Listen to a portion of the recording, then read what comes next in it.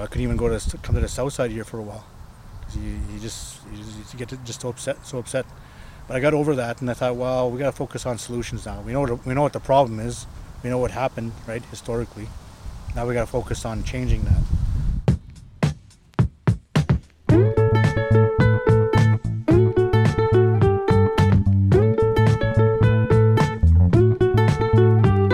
I'm Chris Changan-Phillips, Edmonton's Historian Laureate, and this is Let's Find Out, a monthly podcast about the history of Edmonton, Alberta, or Amiskwichi Waskahikan, on Treaty 6 territory. Each episode, I take questions from curious Edmontonians about local history, and then we find out the answers together. This episode, The Land at Hand. Lauren Crazybull asks, what parallels can we see between broken treaties in Edmonton and modern-day gentrification? It was maybe one of the most loaded questions we've been asked, and definitely one of the most gigantic. But as we try to chip away at this story, I think you'll see the words broken treaties are not an exaggeration here, and I think you'll also see there is somewhere to go from here. It starts on a sunny autumn day, climbing up the hill of the Mount Pleasant Cemetery on the south side of Edmonton. You know, the one by Southgate Mall. There's a little group of us walking up this hill from the cemetery gates. Lauren, a Blackfoot and Dene artist and youth worker at iHuman Youth Society. iHuman offers arts-based programming for youth downtown who've been through a lot of trauma. Samantha Power and I, with the microphone and cameras.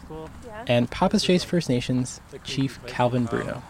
As we get to the top, we get a view of where the Papaschase Reserve was in the late 1800s, right here in what we now know as Edmonton. Yeah, I see, and then you get up here, and you can see, well, if the trees weren't here, you'd be able to see quite a ways. Yeah. Start chatting here. Do you have the tobacco? Yes.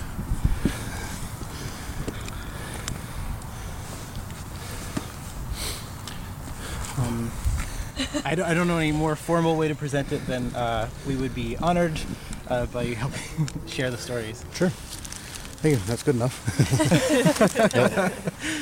Yeah, that's good. No, thank you for respecting protocol. That's very, very important. It's important for our people, especially with, I'm not an elder, but elders especially. But I'd be considered like a knowledge keeper. So knowledge keeper as well, sharing our knowledge, our history. So, yeah, thank you.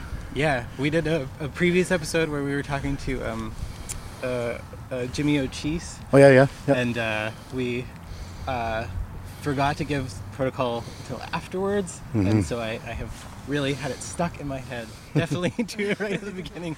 Yeah, it's best to do that at the beginning, yeah. To start off with, maybe I'll just introduce why we're all here today, yep. And then Lauren, I'll let you kind of talk more about your thing. Our podcast is called Let's Find Out. We help people answer questions about local history. They give us their question, we find out the answers together. We thought, especially this year with so many conversations happening about reconciliation and land in Edmonton, it was really important to do some story that would help us talk about Papaschase history. Basically, I told Lauren, give us anything to work with because I knew she's done a really cool podcast called This is Blackfoot Territory, talking about Indigenous issues and history in Alberta before, and I knew you were curious about some of this history in Edmonton too.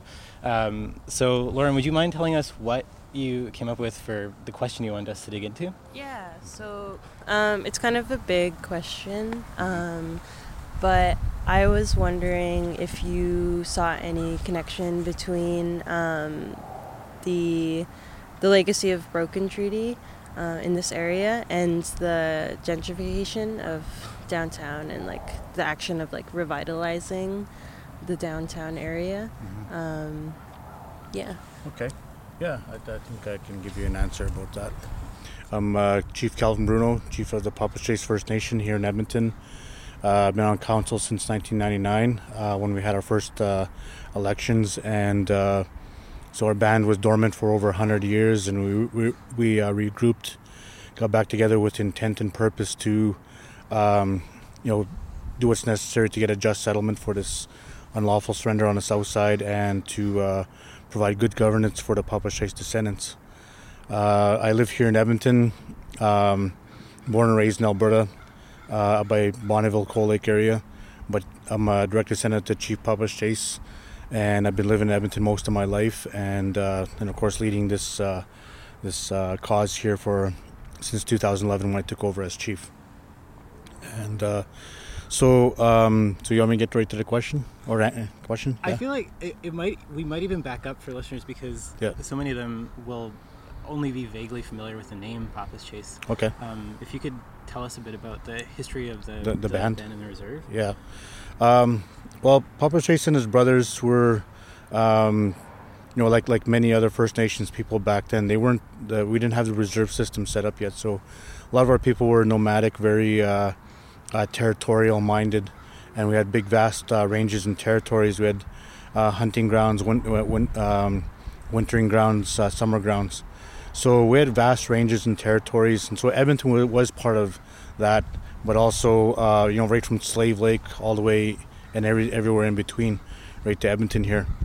Back in the 1850s and 60s and into the 1870s, they fought with the Blackfoot and Sarcee in this area, and they actually had this territory up until early 1800s when they were driven further south, and because of Treaty 7 and because of the wars and that, the Red Deer River was the new boundary, and so that's why you have First Nations like Musqueam and north of Red Deer, and other bands like Sunchild, No-Chies, and were mainly Cree. And so that's, and then of course Treaty 6 is central Alberta and Saskatchewan. So the borders have changed a little bit over the years, over the centuries. But Papaschase took over as chief here. It was a chief by Lazarus Lapatak, but he died in 1861, and that's when it's believed that Papaschase took over, and he was recognized, acknowledged as chief in this area. And so they go through the 1860s into the 1870s. They're still fighting with the Blackfoot. They're coming from down south and to trade at Fort Edmonton here, and so there's even battles that have been described in history books where people from Fort Edmonton are actually watching these battles, and and today it's where Queen Elizabeth Park is at. They're fighting these battles there right on the riverbank, kind of pretty much, and that's about 1870-71. But the government of Canada, they wanted to expand out west, and in order for them to do that, they had to sign treaties with the various First Nations. Up until early 1870s, they signed up to Treaty 5, which puts them into Manitoba area and southern Saskatchewan. So about 1874, they came to Saskatchewan area, into Cree territory, and said, we want to make a treaty with you. They came in 1876, signed treaties with the various First Nations in central Saskatchewan at Fort Carleton and Fort Pitt. And then in 1877, then they came out west here because they realized that there's more First Nations out here, Cree Nations. And so that's why they went to Musqueam first, August 8, 1877. Then they came here to Fort Edmonton, August 21st. And that's when Papaschase, Chiefs Alexander and Chief Alexis. And that's one thing that I don't know if people really understand, that a lot of the First Nations today, the names they get from the chiefs that signed treaty back then. And that's one thing that I guess that I just want to make clear. So you got Papaschase, Enoch was Enoch Tommy Lapatak, Alexander Alexis. Alexis's brother was Paul, so i.e. Paul Band. Ermineskin was a chief out there. His brother, they had a reserve, but his band took script, and a lot of them were absorbed into the other bands, and then it became eventually it was Muddy Bull or Louis Bull. So that's where you get Louis Bull from today. Samson. Sorry, would you mind explaining what script is for listeners? Okay, so Métis script is it's not like treaty. Treaty is when they sign with First Nations people, made an agreement with them about land and various other promises, and but script went back to 1870 when there was the first Métis uprising at the Red River, and then it continued over here into Saskatchewan and Alberta, and in 1885 when there was a second the Riel Rebellion. And what that was meant to do was to what's the word? I guess accommodate or compensate the Métis for their land and their Aboriginal rights to the land, and because that's what they're essentially fighting for. They wanted their land recognized, their territories, and their Aboriginal rights, but the government was refusing to do that. So they came up with this Métis script, and it paid back, going back to 1870, and it paid back those in 1885, and so the Métis Script Commission came out here in July 1885 and also in 1886. Some members of the Papaschase band took in 1885. So essentially what that did was when you sign this document, this Métis Script, you're saying, well, I so-and-so come from this First Nation, this band, and I declare I'm no longer an Indian. And then by signing this script, I'm declaring that I'm Métis. And so they went from a full-blooded treaty Indian to the derogatory term is back then is half-breed. In other words, Caucasian and First Nation, right? Mixed blood. And so now they're half a native, right? And essentially by signing this document. And according to the Indian Act, when Papaschase and his band did that, so there's 2/3 of the band did that in 1886, the Indian Act says that no Métis cannot live on reserved land. So they basically, kicked themselves off the reserve kind of thing. But the thing is, they were misled, and a big reason why they took the script was because there was a lot of starvation going on. Going to the treaty, you're getting back to the promises, and how it was broken in that. Well, the one of the promises that in time of a famine or pestilence, the government was to provide relief, and they weren't doing that. There's estimates of about 3,000 First Nations people that starved out here. The Indian agents were letting food rot, or they weren't giving out rations as necessary. So a lot of people starved. So people were desperate in those times, and so they saw this as a way out of alleviating their poverty. And so they were starving, and so when they're getting offered $160 or $240 at the time, was a lot of money. You could do a few things with it today, but back then that would be like amounting to like thousands of dollars, right? But the thing was, treaty payments were every year, right? So that was consistent every year. That's what they were getting, whereas this was just a one-time payment. And some of the clergy and all that, they were trying to persuade Papaschase and his band not to take this script, along with other First Nations that did as well. And so this script was basically used against Papaschase, and it wasn't explained to them, what they were doing, and they were misled. And the script speculators were even offering them 50 cents on the dollar. They were offering them like way less than what, like say instead of 240, they could only give them $100, right? And sometimes even less. That's from some of the research. So all this money is changing hands, but they're getting the speculators were there. It's like real estate today. That's pretty much what it is speculating. You're getting land or properties and you're trying to resell it for a profit. That's exactly what these speculators were doing, because Edmonton was looked at as a place for development, and that goes back to your question about gentrification and all that kind of stuff. Because when you look at back what happened with Papaschase, see, right after they signed treaty in 1877, Frank Oliver shows up in 1879, and into 1880 he's already using his newspaper against Papaschase and the band and against treaty rights and in favor of settlers' rights. And they sent in 1880 they already sent a petition to Ottawa, and again in 1883. But this petition basically said that this land is needed for better men. Indians are bad for business, so that goes along with this gentrification stuff, right?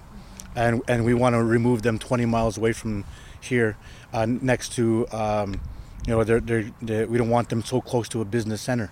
It's exactly what they call it, and that's exactly what's happening with downtown, right? And so this is it's like replaying itself out again. And that's why we're standing here on the north border of the reserve. It actually was supposed to be up by University and White Ave, because you look at old maps. We pulled out an old map surveyed in October of 1890 by John C. Nelson. You can see it on our website, and it's also on the Library and Archives of Canada website.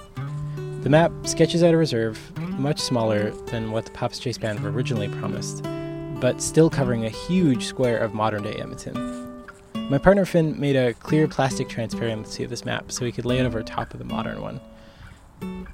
So I open up a map of Edmonton today on my tablet, lay the transparency on top, and we all look at the modern landmarks that give a sense of the scale of the reserve. First off, the map is titled Plan of the Subdivision into Sections of the Lands Reserved for the Band of Chief Papaschase, heretofore known as Indian Reserve Number 136 at the Two Hills near Edmonton. This hill, at the cemetery in Pleasant View, is one of those two hills. The other one, Chief Bruneau explained, is still partly visible as that crest north of the White Mud Drive freeway, just a little south of here, right by the Superstore. I'm fascinated by how well the range roads and township roads on this map match up to modern-day streets in Edmonton. Like, 17th Street today matches up with the old range road on the eastern border of the reserve. Mill Creek runs through the northeast corner of the reserve, though it's called Stony Creek on this map, and the reserve stretches down all the way south into modern-day Mill Woods. Chief Bruneau tells us a story about one of the two hills, the one by White Mud Drive. They took that out to make way for when they're building the White Mud back in the 70s. We definitely need to talk more about this hill thing, because this is, I think that's a cool landmark too. Yeah. And they used to have a lake there too, and this is where they lived because one of the places, because their enemies, the Blackfoot, were always coming to Fort Edmonton. So that was because it was high, at a high point, you're able to see long distances, right? But this map only captures a short moment in time. The whole reason we're here is that the Papaschase were pressured into surrendering this land. See, they took band members from Papaschase. That's how they reduced the population. Because according to the treaty, it was 1 square mile for every family of 5. So back then, the population was 249. And that would have put it close to 50 square miles. So they took some people off there, created a separate list called the Edmonton Stragglers. And basically they were living around the Fort Edmonton. But of course, that didn't fit into their plans, you know. And it went along with these petitions that they didn't want them around the business center, which was, you know, around Fort Edmonton, downtown and all that. And their plans were basically to build Edmonton. So what they did was Enoch was created. They told Enoch Tommy Lapatak, and he was part of these Edmonton Stragglers group. They originally came from Papaschase. They were separated. And that was to reduce the reserve size here, right, to 40 square miles. So that's how they did it. Then they removed these people to Fort Edmonton. 1883, they said, we'll give you reserve 5 miles west of the fort, and make Enoch Tommy Lapatak chief. So that's how they came about. Then later on, when Papaschase and the band took scrip, so 2/3 of the band got kicked off like that. So there was 82 members. And they were, the government says they willingly went to Enoch.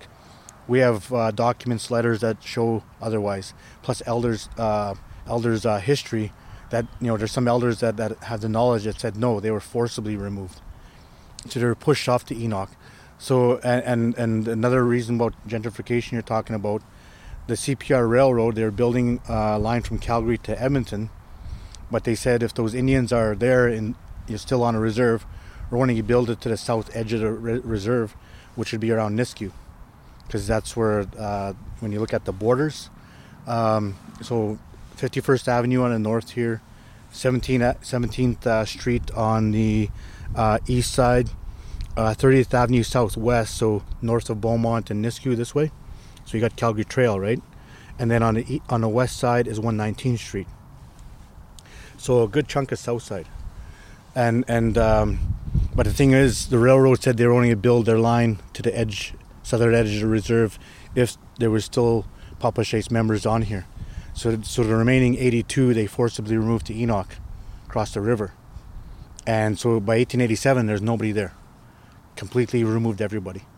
But now looking at other land claims cases, they shouldn't have done that. Everything they did was illegal. The surrender was legal. They only got 3 people to agree to it. That's the majority consent.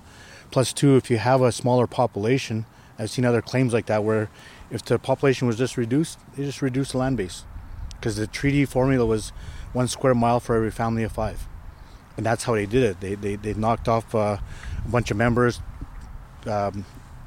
created this separate stragglers list. So they reduced the population. That's how they were able to reduce it to 40 square miles.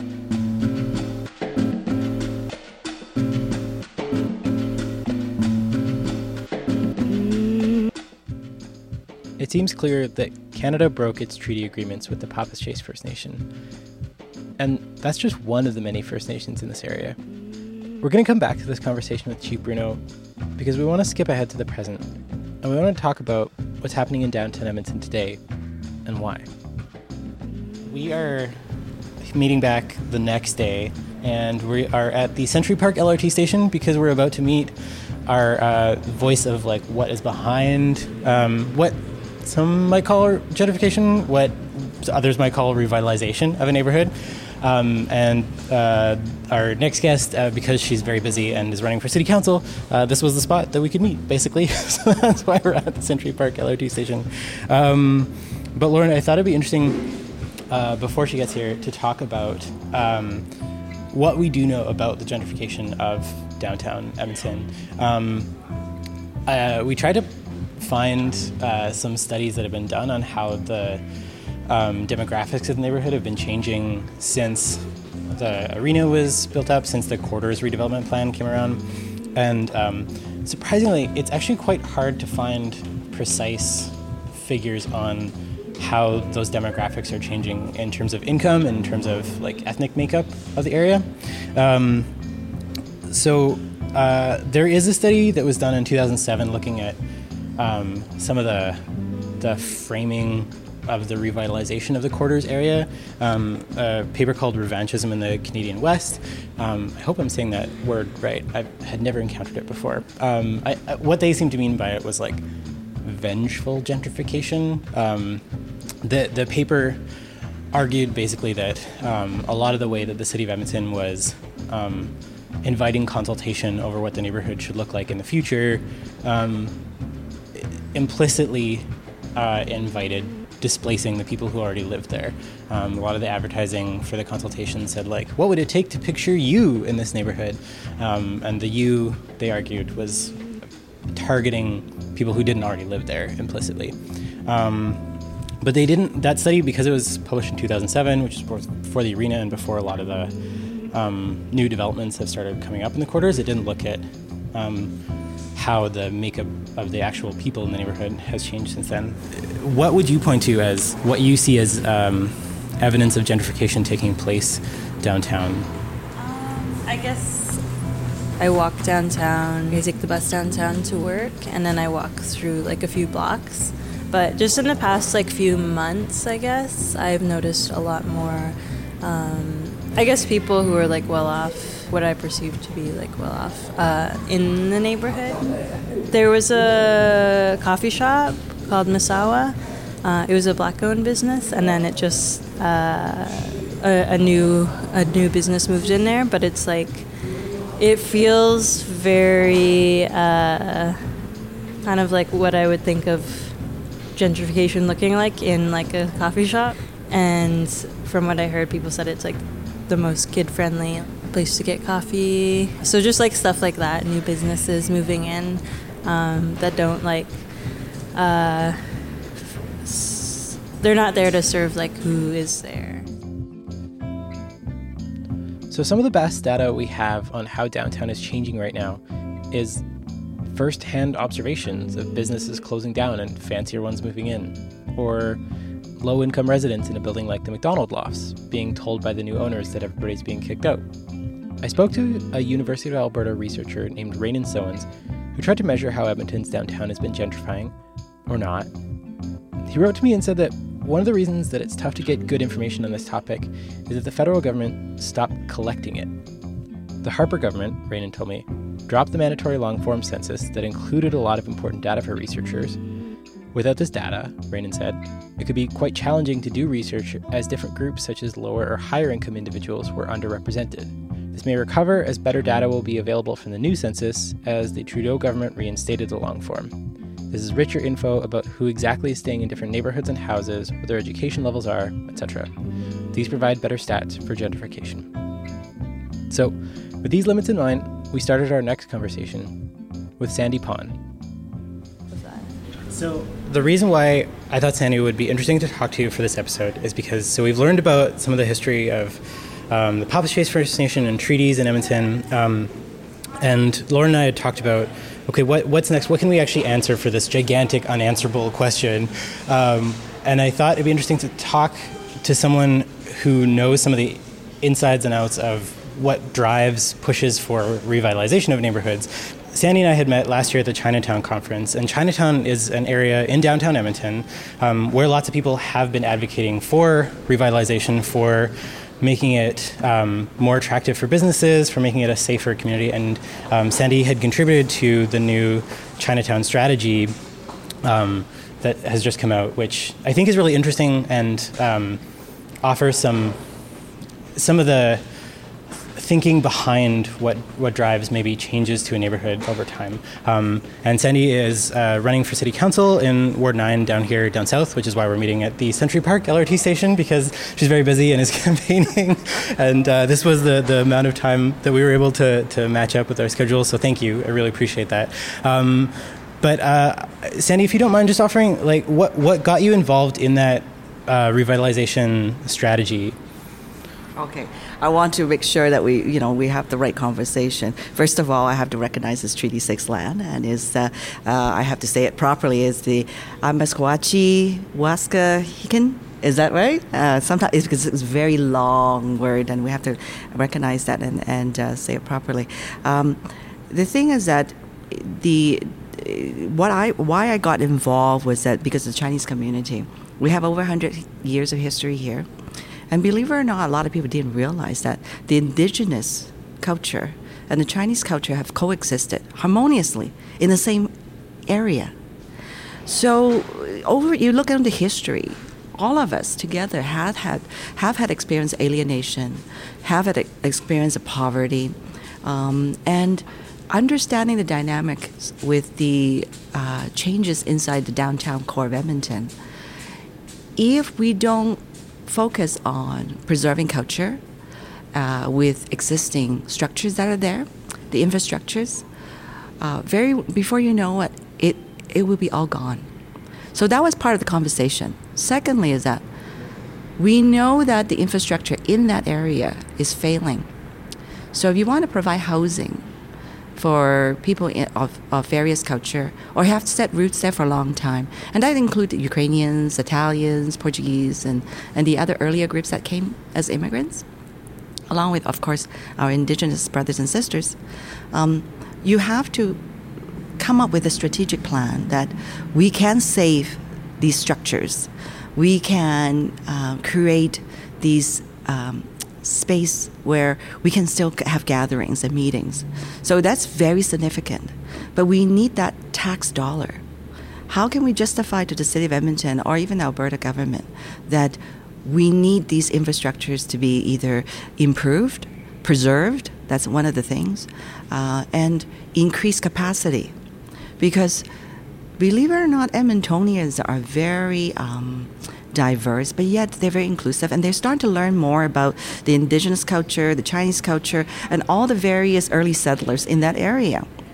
So this is quite critical to preserve history, identity, but at the same time is that how can we provide the tax dollars to look after these places?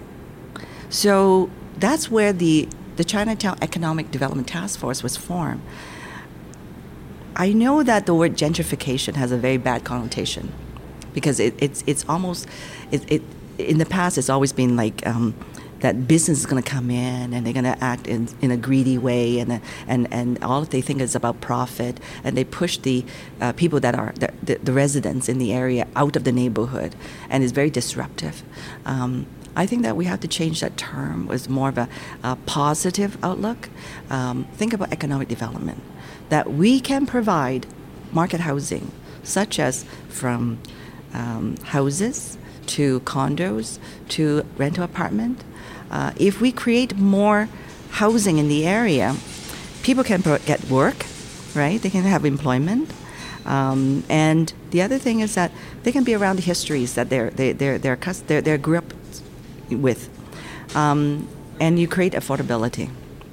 Otherwise, you're going to have people displaced further and further out.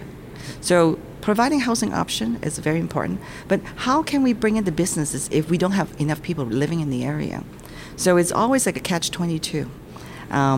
It's just one of those things that it's almost like a two-path colliding or two-path merging. Let's be more constructive that way.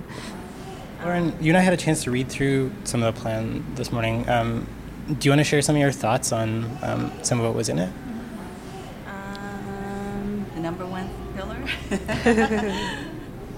Yeah, I wanted to just expand a little bit just on the phrase, the sentences, the coexistence of numerous social agencies in the area which serve vulnerable populations from across the city creates unique sensitivities in Chinatown. So yeah, I work at iHuman. So Fantastic. I work with youth, mainly Fantastic. Indigenous youth. So yeah, I just kind of wanted to see how they fit in, the inner city youth fit into this plan. What is their place in this plan? So with the plan, the word is economics, right? If I can bring in businesses, it creates viability. Plus the fact that when they see the iHuman project being so successful, the youth in that group can not only seek employment, but also all the creative work that you've done. Now you bring in an audience.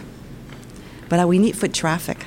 We need people to come nearby and say, hey, there's the iHuman Center. This is where the young artists of Edmonton will be. And so you need to bring that tension. And if it's done via development or done via businesses to create business, to bring the critical mass in, you need an audience. So that's what we're here to try to do. And I think that would help with various groups in the area too. Understanding the significance of all these social agencies that already pre-exist in the neighborhood, that is something that we have to deal with. Sandy talked about the concentration of organizations like women's shelters and drop-in centers downtown. Unlike any city, Edmonton has over 55 social agencies in that 5-6 block radius. It's very heavy concentration. You don't see that in other cities. Why is it in that downtown core, in that few block of radius, where the Chinese and the indigenous people have been there for a long time? Why is it all there? Why are these social agencies has to be there? Is it that the government is not providing proper services and to diminish the problems, society problems? Or is it just that is the spot that typically they're just going to plop these social services in, right? So that itself could be a kind of a social injustice for the cultural groups. And we have to deal with that. We did some digging after this, and I don't know if it's accurate to say Edmonton is unique in that concentration of services downtown. Studies done by the City of Toronto and the City of Kingston, for example, show the same pattern in their cities. It's definitely something Sandy would like to change, though. Sometimes people don't want to talk about it, but that is not the way to deal with things. There is a problem, let's come up with a solution. So is it going to be more of a better centralized delivered services to the people in that area? We're not looking for handouts from the governments and from the private sector. Is that we need to come up with solutions to help each other, because you can have high concentration of poverty and homelessness in that area. Because if you see so much transient in the neighborhood, guess what? The small businesses is not going to come and attempt to open in that area. Or someone's going to no house builder or developer will want to come in and build more housing for the people in the neighborhood. So we need to deal with the social issues. We chatted for a bit more, and then Sandy had to head out. So we asked Lauren what she thought of everything she'd learned so far. Yeah, it was interesting. I always am interested to hear the language of people who are building these plans or these ideas, and just how they see our community downtown in the inner city. Learning what the differences are is like really important to like so that we're not just talking about what we know, but like learning that language and learning like the processes that are like already happening or that might be put into place as well. So we set out with this question, are there parallels that we can see between histories of broken treaties in Edmonton and modern day processes of gentrification? We just got a chance to nibble at it, really. How do you feel about how much we were able to answer your question, Lauren? I was pretty happy to learn everything that I did, especially about the history of the Papaschase First Nation. And I do think what Chief Calvin Bruneau said about back when Edmonton and Old Strathcona was being developed, like the business area being impacted by Indigenous people, or who they call stragglers, I think he said, in that area. And I think that really is a big parallel with like the downtown area, with how the businesses interact with Indigenous people downtown. And it might not be like explicitly said like that now, in this time we're in right now, but it's still kind of like something that I see. So just like seeing that parallel with just that language, I think was like a big thing. And then also learning different like languages of different from different sides of what is happening in Edmonton's revitalization or gentrification, I think it's an important thing to keep in mind as I'm doing this work, at least with the youth downtown. Yeah. Thanks, Lauren. Thank you. This is a complicated conversation, one that lots of us as settlers can find threatening. If we're living on land that Indigenous people were pushed off, where do we fit in? So we wanted to circle back to something that Chief Bruneau said about where to go from here. I think this is when this conversation gets scary for settlers, is people get anxious about thinking like, does this mean that we're all going to be kicked off of this land? No. I like to give the example when I speak about Musqueam First Nation in North Vancouver. Theirs was a separate situation. Theirs was a lease agreement that they had with the city of Vancouver. They signed it in 1908. It was $1 a year on this lease. Terrible deal, right? And so for 100 years, they've been building on the lands. Land's been transacted, homes and everything like that, and the city's been getting the taxes off that for 100 years.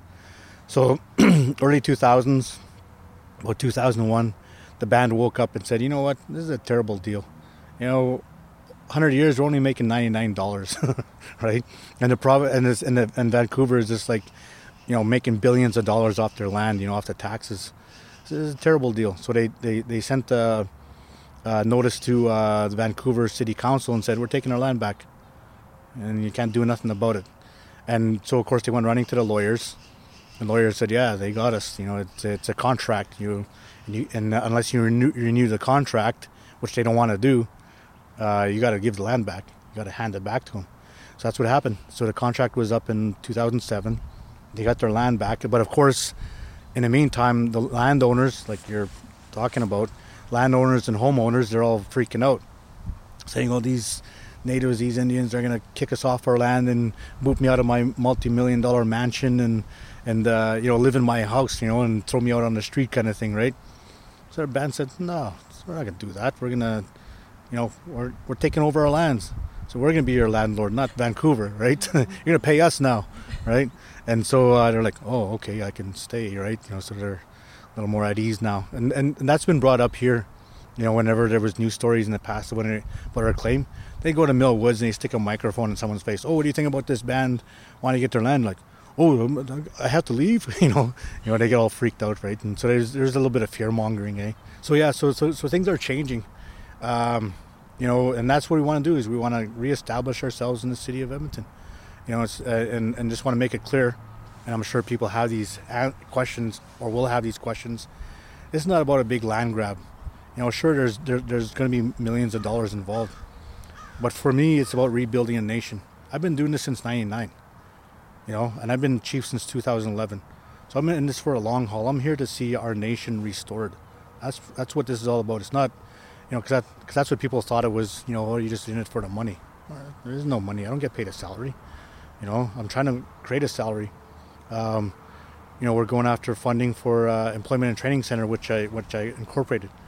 And once I get that, then I'll be able to get a salary. But till then, stuff like I speak in public, consultation, all that. That's where my money comes from. The Musqueam First Nations land lease agreements in the Vancouver area are a really interesting case study in what can happen next.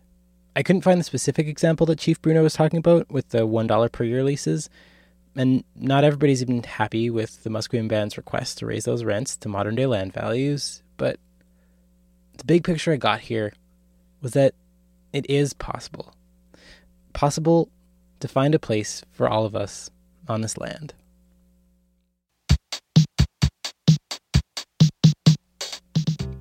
Thanks for listening to Let's Find Out. This podcast is produced by Samantha Power and me, Chris Chang Phillips. We want your questions about Edmonton history. Drop us a line at chris@letsfindoutpodcast.com. And if you have a friend who'd like the show, tell them how they can listen. You can find all of our episodes on iTunes, Stitcher, Overcast, and letsfindoutpodcast.com. If you want to geek out more about Edmonton history, I post between episodes on the Facebook page for Edmonton's Historian Laureate. Also, we have a live event coming up on October 15th, the Sign of the Ferry. A curious Edmontonian is wondering if he's found the remains of John Walter's ferry. So we're doing a live history walk through the river valley to investigate, but that event is already sold out. I'd barely posted it to Eventbrite and then all the tickets were gone. So sorry to tease you, but you'll get to hear the recording at the end of October. And here's an event that might be sold out, but maybe you can squeeze in. The Alberta Podcast Network launch event is Wednesday, September 27th at 7 p.m. at CKUA. If you get bounced at the door, CKUA is streaming it on Facebook Live. Okay, thank you, time. Thank you to Lauren Crazybull, Chief Calvin Bruneau, and Sandy Pond. To Keisha Supernant, Rainen Sowens, Karen Wall, and Matt Dance for research help. Thanks to the Edmonton Historical Board and the Edmonton Heritage Council for supporting this podcast. To everyone who's been supporting it, especially Finn. Original music for this podcast is by the thoroughly lovely human being, Doug Hoyer. Artwork for our logo by Andrea Hergy at Mount Pioneer Design. All right, that's it for this month. Until next time, keep your questions coming.